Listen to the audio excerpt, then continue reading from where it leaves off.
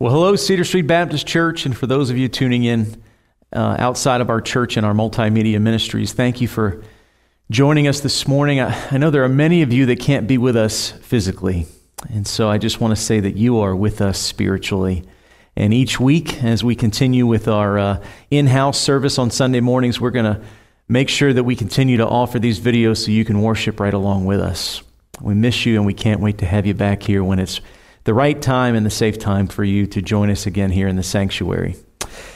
So, today's the beginning of a new journey. We enter into a new sermon series as we could look at the book of Philippians in chapter 3. And our sermon series is entitled Refocus. Refocus. As we let the Apostle Paul help us to refocus the real foundational truth about our lives through our faith in Jesus Christ. You know, in my devotional time, I kept finding myself in this chapter, and I believe it was Spirit-led. And so I'm going to lead us, as Paul leads us, through the guidance of the Holy Spirit, through the third chapter of Philippians for the next 4 weeks. And we're going to refocus. We're going to refocus on what is really true at a foundational level about who we are in Christ. And, you know, as I consider this letter, as Paul is writing to the church at Philippi, I see a man who loves his church the way that I love you. Paul really loved the church at Philippi. Not only were they the first church that he planted in Europe, according to Acts chapter 16, they were also an exceedingly abundant, generous church that blessed him with a wonderful financial gift. So part of the book of Philippians is a love letter. It's a thank you letter, but it's also a letter of encouragement to the church in a time of tribulation to seek their true identity in the citizenship they have in God's kingdom by grace through faith in Jesus Christ. And as Paul is encouraging the Philippians during a time of tribulation, so as your pastor, I encourage you during our troubling times to refocus our lives on the truth that we have by grace through faith in Jesus Christ. And that's what I hope to accomplish the next 4 weeks as we look at Philippians chapter 3. So what about today? Well, we start off in verses 1 through 11 of Philippians 3, and the title of our sermon here as we begin this series is Refocus on Your Real Identity. Refocus on your real identity, as we're going to be looking at verses again 1 through 11. And we're going to look at the powerful conversion of Saul of Tarsus, who became the Apostle Paul, and how his life completely changed and he found his new, real, foundational identity in Christ. So we who follow Christ should also refocus. Where's the true, deep, foundational reality of our lives? And we find that, of course, in Christ, and Paul will help us in that. So I want to start off by just offering a lighthearted illustration that's a physical illustration that points to a spiritual reality. So I would imagine that every single one of us has been in a public building at one time searching through what we call the lost and found. All right, the lost and found is a place for misplaced items. Okay, maybe it's gloves, maybe it's lipstick, or a Bible, or a cell phone. I want to give you a clue that we have a lost and found here. In fact, it's in our pulpit. If you've ever lost reading glasses or left behind something in the pew after a service, typically many of you have come back frantically searching for it. And we've led you here to the pulpit, the sacred desk, and you've been able to find your misplaced items. Well, guess what? The same is true spiritually. Spiritually speaking, our soul constantly searches to find truth through misplaced identity. We find our identity in so many things other than Jesus Christ, and so our soul is unsatisfied, and we continue that search looking for true identity. And so as we look at Philippians chapter 3, verses 1 through 11, here's our big idea today. Here's what I want us to get from these first 11 verses. Refocus on your real identity by losing what you have to find out whose you are in Christ. Refocus your real identity by losing what you have to find out whose you are in Christ. So if you want to refocus on your real identity, would you join me by turning to the book of Philippians? Okay, the book of Philippians. Eddie Jones always reminds us of those 4 letters of Paul by the mnemonic device, go eat peaches and cream, Galatians, Ephesians, Philippians, and Colossians. Go eat peaches and cream. So the peaches, the P, the Philippians is where we need to turn to in the Scriptures. And we're going to be in chapter 3 again, verses 1 through 11. And if you would stand at this time, if you're able to, wherever you're viewing, out of the reverence of the reading of God's holy, infallible, inerrant, and fully sufficient word, we're in Philippians chapter 3, and we'll be starting in verse 1 and concluding at verse 11. Hear God's word to us through the Apostle Paul, starting in verse 1. It says, "Finally, my brothers, rejoice in the Lord. To write the same things to you is no trouble to me and is safe for you. Look out for the dogs. Look out for the evildoers. Look out for those who mutilate the flesh. For we are the circumcision who worship by the Spirit of God and glory in Christ Jesus and put no confidence in the flesh. Though I myself have reason for confidence in the flesh also. If anyone else thinks he has reason for confidence in the flesh, I have more. Circumcised on the 8th day of the people of Israel, of the tribe of Benjamin, a Hebrew of Hebrews, as to the law of Pharisee, as to zeal, persecutor of the church, as to righteousness under the law, blameless. But whatever gain I had, I counted as loss for the sake of Christ. Indeed, I count everything as loss because of the surpassing worth of knowing Christ Jesus my Lord. For his sake I have suffered the loss of all things and count them as rubbish, in order that I may gain Christ and be found in him, not having a righteousness of my own that comes from the law, but that which comes through faith in Christ, the righteousness from God that depends on faith, that I may know him and the power of his resurrection, and may share in his sufferings, becoming like him in his death, that by any means possible I may attain the resurrection from the dead." Let's pray. Gracious Heavenly Father, we love you. Father, we thank you for this day, and we plead for your power and your presence in this hour. Lord, there's so much meat on the bone here, even in the first 11 verses of Philippians chapter 3. And Lord, through the anointing of the Holy Spirit and the words of the Apostle Paul, we see that we have an identity that we often misplace. We have too much confidence in the world, too much confidence in our efforts of the flesh, and not enough confidence in the person and work of Jesus Christ. And we lose focus all the time. So, Father, I pray in our time together here this morning that we would refocus our true identity at a foundational level on Jesus Christ, on who he is, on what he's done, on what he's doing, and what he will do for those that place their faith in him. Be with us now as we walk through this passage together, that we may refocus our true identity on a true Savior. And it's in his name we pray. And God's people everywhere said, amen. So again, we're going to be talking about identity. Every single one of us seeks from the very day that we're born to find our worth, our identity, our purpose in life in something. And of course, as we get older, those things evolve and change. But when we become followers of Jesus Christ, we are changed at a foundational level. Our entire identity is different for all of eternity. And Paul's going to help us see that if we've never seen that before. So what is our real identity? Okay, there's a lot of things you may identify with that we'll talk about later here in the message. But what's our real identity? Well, our real identity is who we are at the deepest foundational level. Ken, there's many surface things that will change over the course of time, but who are you at the deepest possible level? That is your real identity.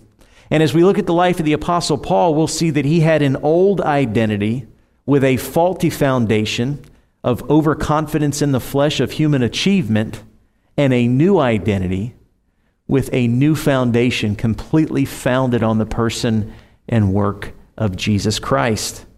And so that's the focus of Philippians 3, that he is going to tell us about his conversion from Saul of Tarsus to the Apostle Paul, and he's telling us the very same thing, that we should allow our new and true identity in Christ to be the guiding force of our entire life.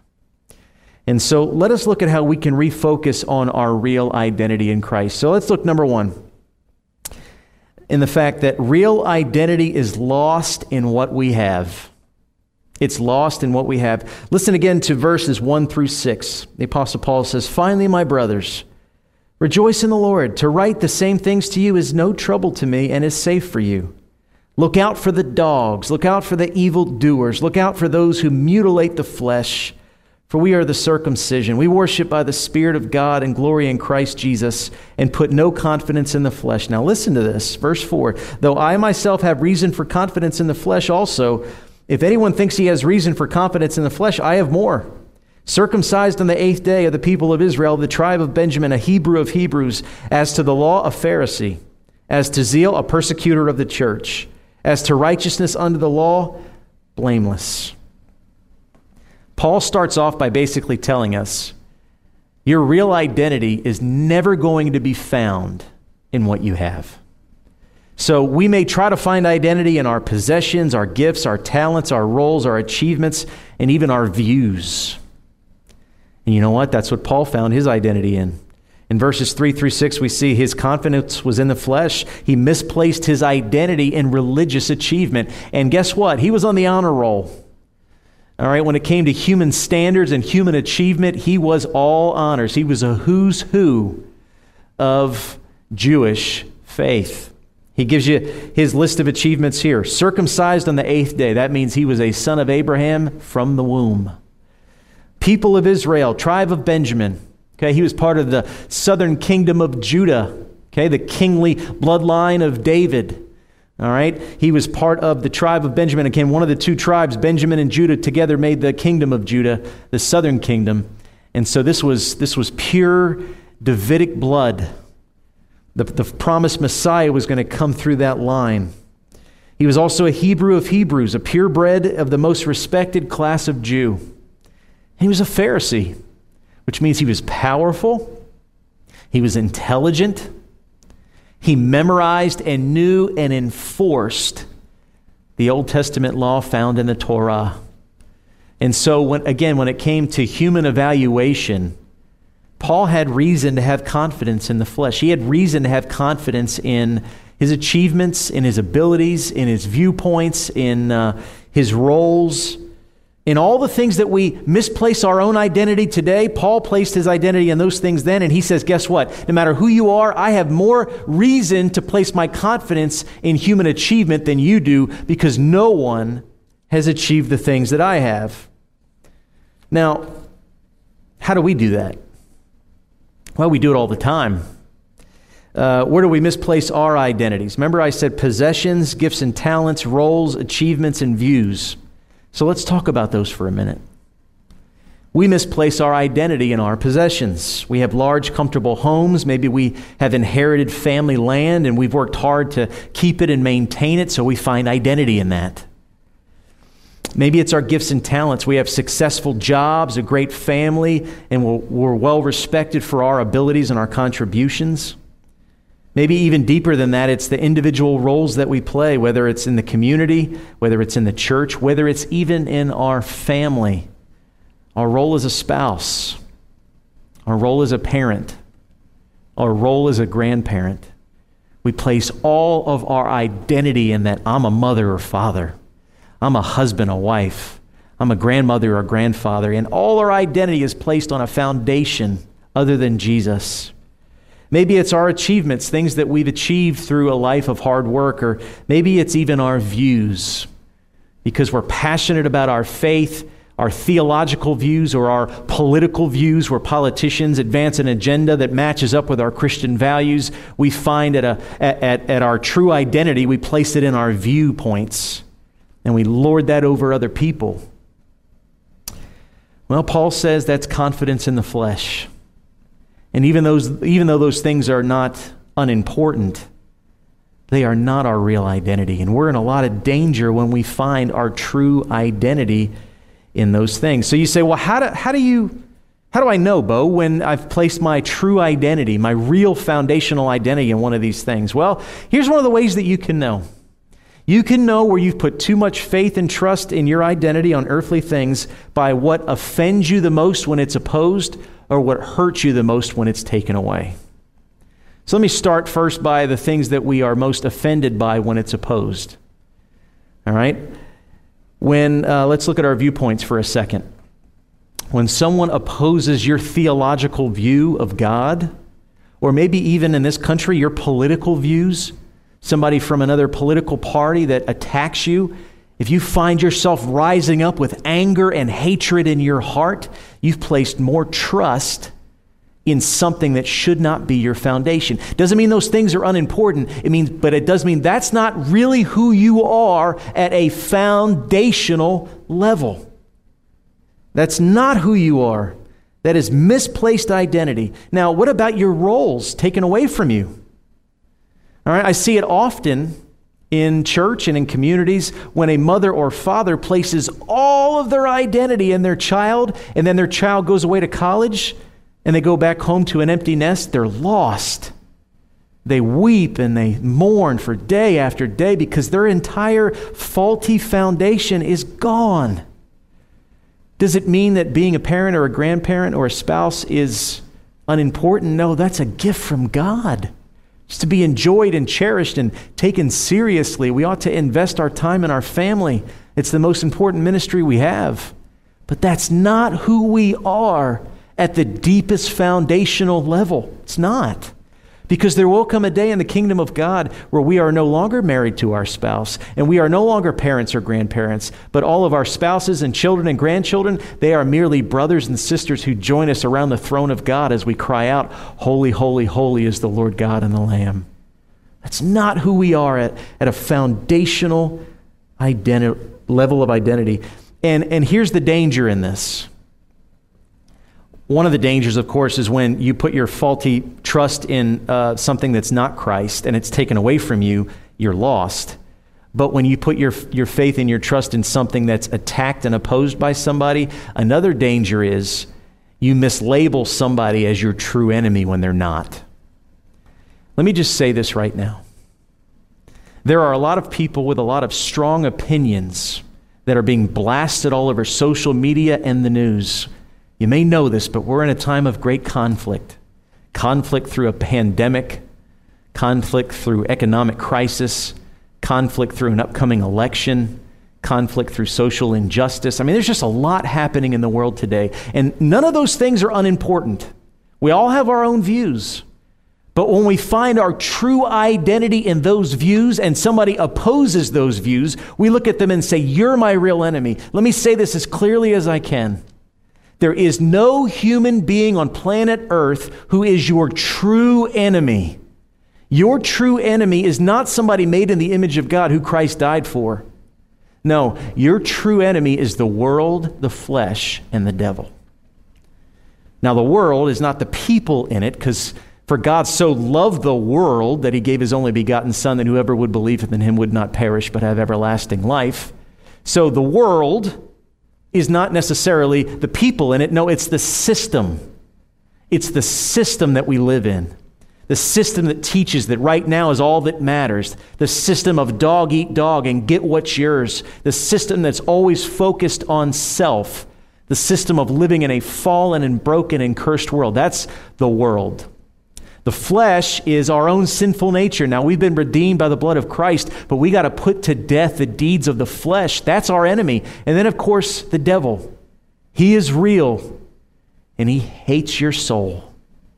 But if the devil can get you to turn on other people made in the image of God, then he wins. And so when we place our identity in something other than Christ and someone opposes what we've put our identity in, that person becomes our enemy. But they're not. I don't care what your political or theological views are and how you view people that hold that completely different view, but don't let God, or don't let the news filter into your heart and tell you that you should have anger and hatred towards them, because they're not your true enemy. The world, the flesh, and the devil are. The world, the flesh, and the devil are. But let me go even deeper than this. So our ultimate sin is not necessarily placing our faith in our roles or our true trust in our viewpoints. No, at the deepest level of sin is where we find our identity in self-righteousness, that we believe that we are okay before God by what we've done in the flesh. That is the most heinous sin that we'll ever commit, to think that we are okay and good before a holy God by our own human efforts. And that's what Paul was saying. Paul was saying, you know what, according to the law, according to the Pharisaic interpretation of the law, I've kept it. I've kept the letter of the law. I am more righteous than any. But he said, you know what? That was according to my own interpretation of the law. And maybe the letter of the law, but certainly not the heart of the law. Because when he came face to face with Jesus Christ and he was knocked off his donkey on the road to Damascus and the scales were finally removed from his eyes and he could see clearly the risen Christ, guess what he realized? My righteousness is nothing. And Christ is everything. And Christ is everything. So that's real identity that is lost in what we have. But let's look now at verses 7 through 11 at real identity that's found in who we are and whose we are. Verses 7 through 11 says this: "But whatever gain I had, I counted it as loss for the sake of Christ. Indeed, I count everything as loss because of the surpassing worth of knowing Christ Jesus my Lord. For his sake I have suffered the loss of all things and count them as rubbish, in order that I may gain Christ and be found in him, not having a righteousness of my own that comes from the law, but that which comes through faith in Christ, the righteousness from God that depends on faith, that I may know him in the power of his resurrection and may share in his sufferings, becoming like him in his death, that by any means possible I may attain the resurrection from the dead." So this is verses 7 through 11. And he's telling us, I found my identity, my true righteousness in my own human efforts, trying to fulfill the laws of Moses. I couldn't find it there. I met Jesus. And now I count everything else as loss for the surpassing worth of knowing Christ and being found righteous in what he's done and not what I have done. And I want to start by saying, when we read this passage, we ought to know something important. That our salvation does not just mean a new destination. It means a completely new identity rooted in a new foundation. Or again, I harp on this a lot because I think it's an issue that we need to resolve. Our salvation is not getting out of hell and getting into heaven, and that's true. It is true, but it's not the deepest truth. It's just not. It's not, well, I got out of hell, I've got my ticket punched for heaven, and now I can go about my day and do what I want to do, and he's taking care of that for me.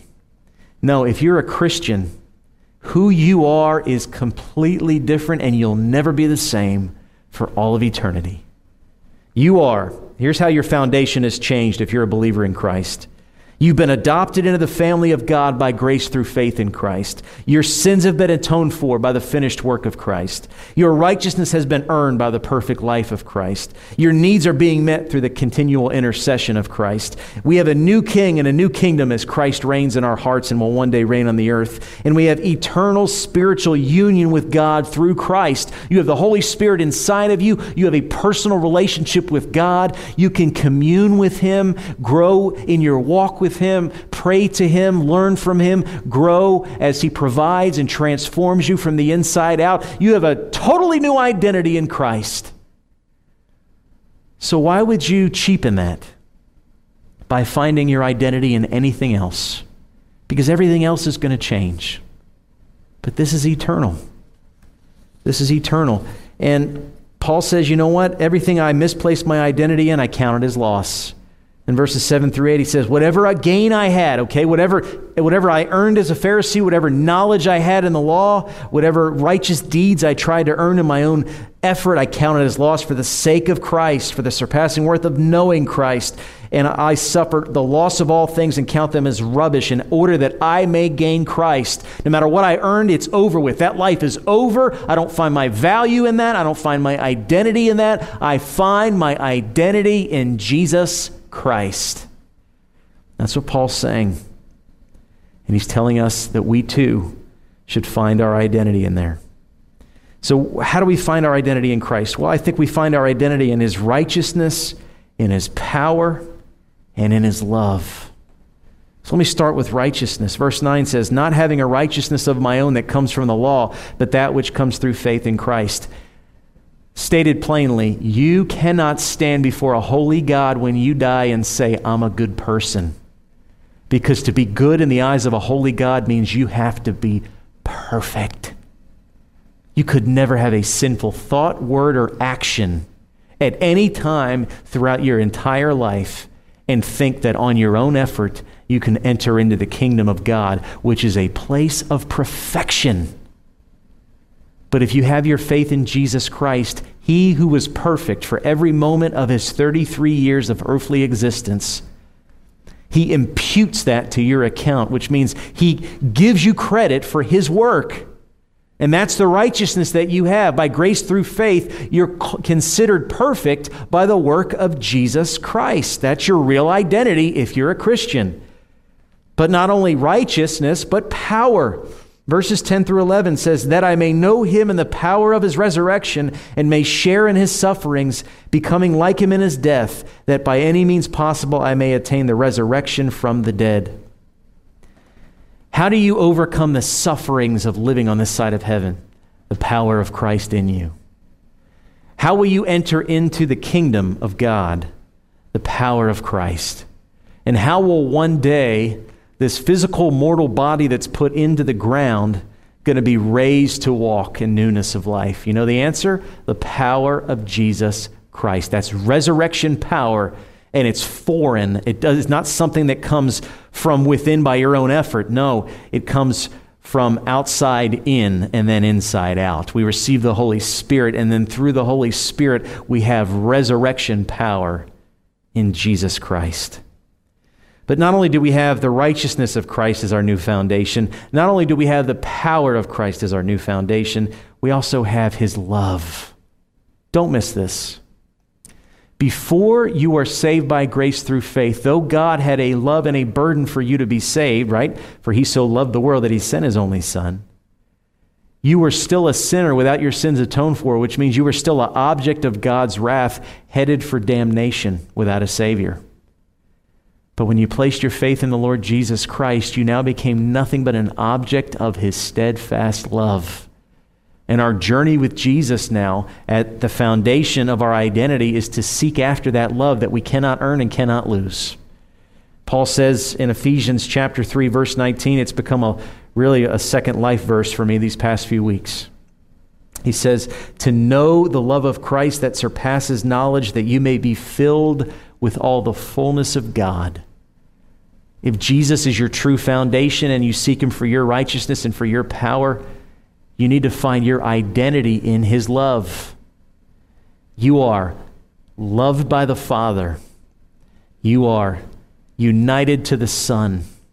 And you are indwelled by the Holy Spirit. That is your real identity. And that's where Paul tells you should find it.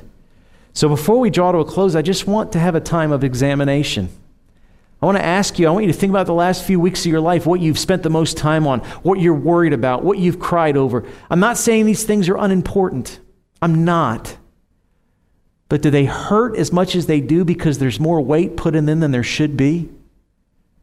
Have you found your true identity in your job, in your economic stability, in your ethnicity, in your family role as a spouse, parent, or grandparent, in your political affiliation, in your church attendance, in any of these things? Are you finding more identity than you should?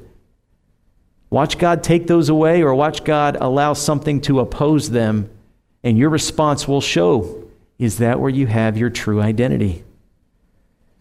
Instead, if you are finding that you've placed a little bit too much trust in those areas, I want to conclude with these words and challenge you with another passage from the lips of our Lord Jesus Christ. As we sum it all up in one sentence, I would say this: your real identity can only be found when you lose your life for the sake of our Savior. Your real identity can only be found when you lose your life for the sake of our Savior. Listen to the words of Jesus in Matthew chapter 10, verse 39. Here's what he says. Whoever finds his life will lose it, and whoever loses his life for my sake will find it. All right, so listen to the words of Christ here. Whoever finds his life will lose it. In other words, whoever tries to build a life on a foundation other than me, Jesus is saying, you're going to lose it because that foundation is faulty. But whoever loses his life for my sake will find it. Whoever casts away all the false and shaky foundations and establishes a life built on the one true foundation, the Lord Jesus Christ, you lose your life for his sake, you're going to find it. I want this to be real and practical. Okay, I don't want this to be some pie-in-the-sky sermon. What does it mean practically? Practically, here's what it means. If you're going to finish this worship service and go about your business the rest of the day, I want you to examine your heart. What are you most worried about? What do you love the most? What do you hate the most? What do you fear the most? And evaluate that. And again, for the things that you're losing or the things that are being opposed, what is that building up in your heart? If there's anger and hatred and you've turned other human beings into your true enemy and you're becoming someone that you don't think God is honored by, look at the foundation of where you're finding your identity and confess to God if it's not Christ. And ask God to help you to rebuild on a true foundation. Again, even though we're saved in a moment and our salvation is something that we can't earn or lose, what I will say is there are times that we try to rebuild on a faulty foundation. That's why we've got to do heart work. That's why in Psalm 139 we say on a consistent basis to God, search me and know my heart, try me and know my thoughts, and see if there be any grievous way in me, and lead me in the way everlasting. We are putting to death the deeds of the flesh, which means there's still a sinful desire to build on something other than Christ. And we need to fight that. We need to be aware of that. We need to repent of that and stay close to God. We need to go to the source. You know what that means? Yeah, it means that we need to seek the Scriptures. We need to plug into church ministries. It means that we need to spend time in silence and in solitude, in prayer, and enjoy the presence of God, and confess sins and pray for others. And if we find that there's hatred and anger and frustration in our heart, we need to lift that up to God and ask for His help. And be honest and say, God, I don't want to hate this person. I want to be angry right now. I don't want to turn the person that has a different political view or a different theological view. I don't want them to be my enemy, but I'm angry. Help me. Change me. God's in the business of changing hearts, and He will do that to those who are faithful to lift up their hearts to Him. But I close by saying this. Perhaps you have never truly found your identity in Christ. If you stood before God today and you believe that you would be let into His eternal kingdom because of your church attendance, because of your faithfulness to a political party or theological viewpoint, or your human achievement in your job, or the wonderful way you served as a husband or wife or a grandparent or another member of the family, if all of your trust is in I'm a good person because I believe this or I do this, let the Holy Spirit do business with you right now. If you do not trust in Christ alone, you're dead where you're standing. But if you are willing to say, no, I want Jesus to be the foundation of my life, today can be the day of salvation for you. And if you are a Christian, but you've been rebuilding on a faulty foundation, go back to the original foundation. Go back to Jesus. It doesn't mean on this side of heaven that things are going to be perfect. In fact, He tells us that we're going to join Him in His sufferings, but we do so with His resurrection power, and we do so with our eyes focused on our true citizenship. We're going to talk about that in a few weeks, that our true home is heaven. But right now, where have you lost focus on your true identity? I pray that you would find your real identity in Jesus Christ and Christ alone. And may we refocus on that today and rebuild on that foundation always. Let us pray. Lord, I want these words to be real. I want them to find true lodging in our hearts and minds. I want us to leave this worship service and seek you to show where you want to do true change and transformation in our lives.